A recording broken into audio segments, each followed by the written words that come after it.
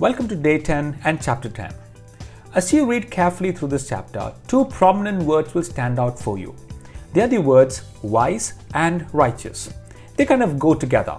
And Solomon goes on to list the many blessings of being wise. But today I want to look at three specific traits of the wise from the list that Solomon gives to us in this chapter.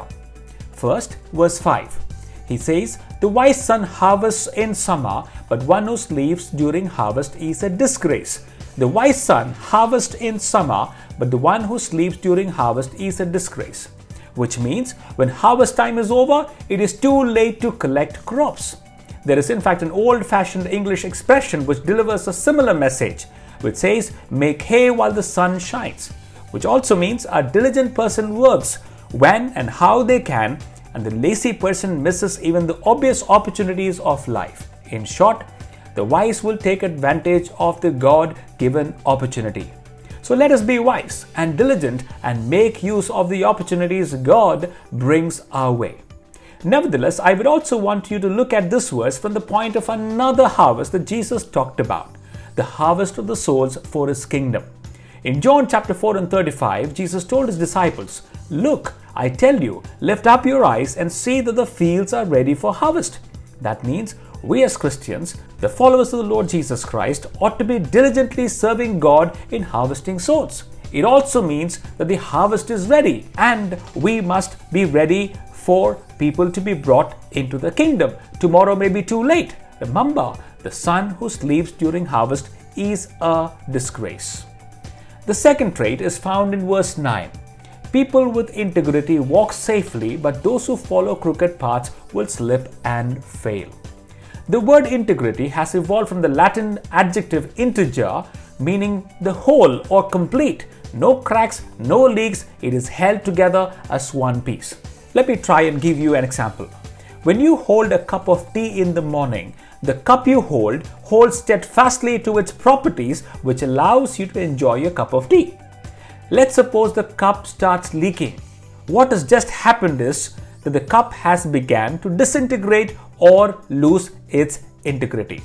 So to walk with integrity means to being true and authentic without malice or corruptness. It means that others can rely on us to act consistently and honestly in accordance to who we profess to be and our belief and our property. Would people around you vouch that you are a person with no crack, no leak, completely whole and trustworthy? Solomon says, if we take crooked paths, if we are dishonest, we will surely slip and fall. In short, we will disintegrate. The third trait is found in verse 21. The words of the godly encourage many, but the fools are destroyed by the lack of common sense. Did you know that the Bible talks a lot about our tongue? Proverbs 18 and 21, life and death are in the power of the tongue, and those who love it will eat its fruit. Proverbs 10 and 20, the wise person's words are like a silver, it is like a tree of life. Proverbs 10 and 11, it is a refreshing water. Proverbs 12 and 18, it is a medicine.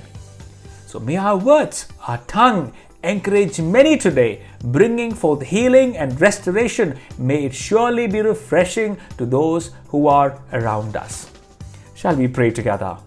Dear Father, I thank you that I'm covered in your righteousness, and therefore help me to become wise as I heed your word day after day. Thank you for teaching me from your word, O God. Help me enjoy the benefits of being wise as stated in this chapter, to take advantage of the God-given opportunities that you bring into my life and to win souls for the Lord. For the scripture reminds me, disgraced is the son who sleeps during the harvest.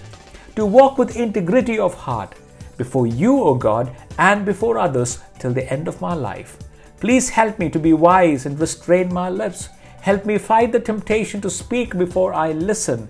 Give me patience and a humble spirit so I can find true meaning and understanding in life. In Jesus' name we pray and I pray.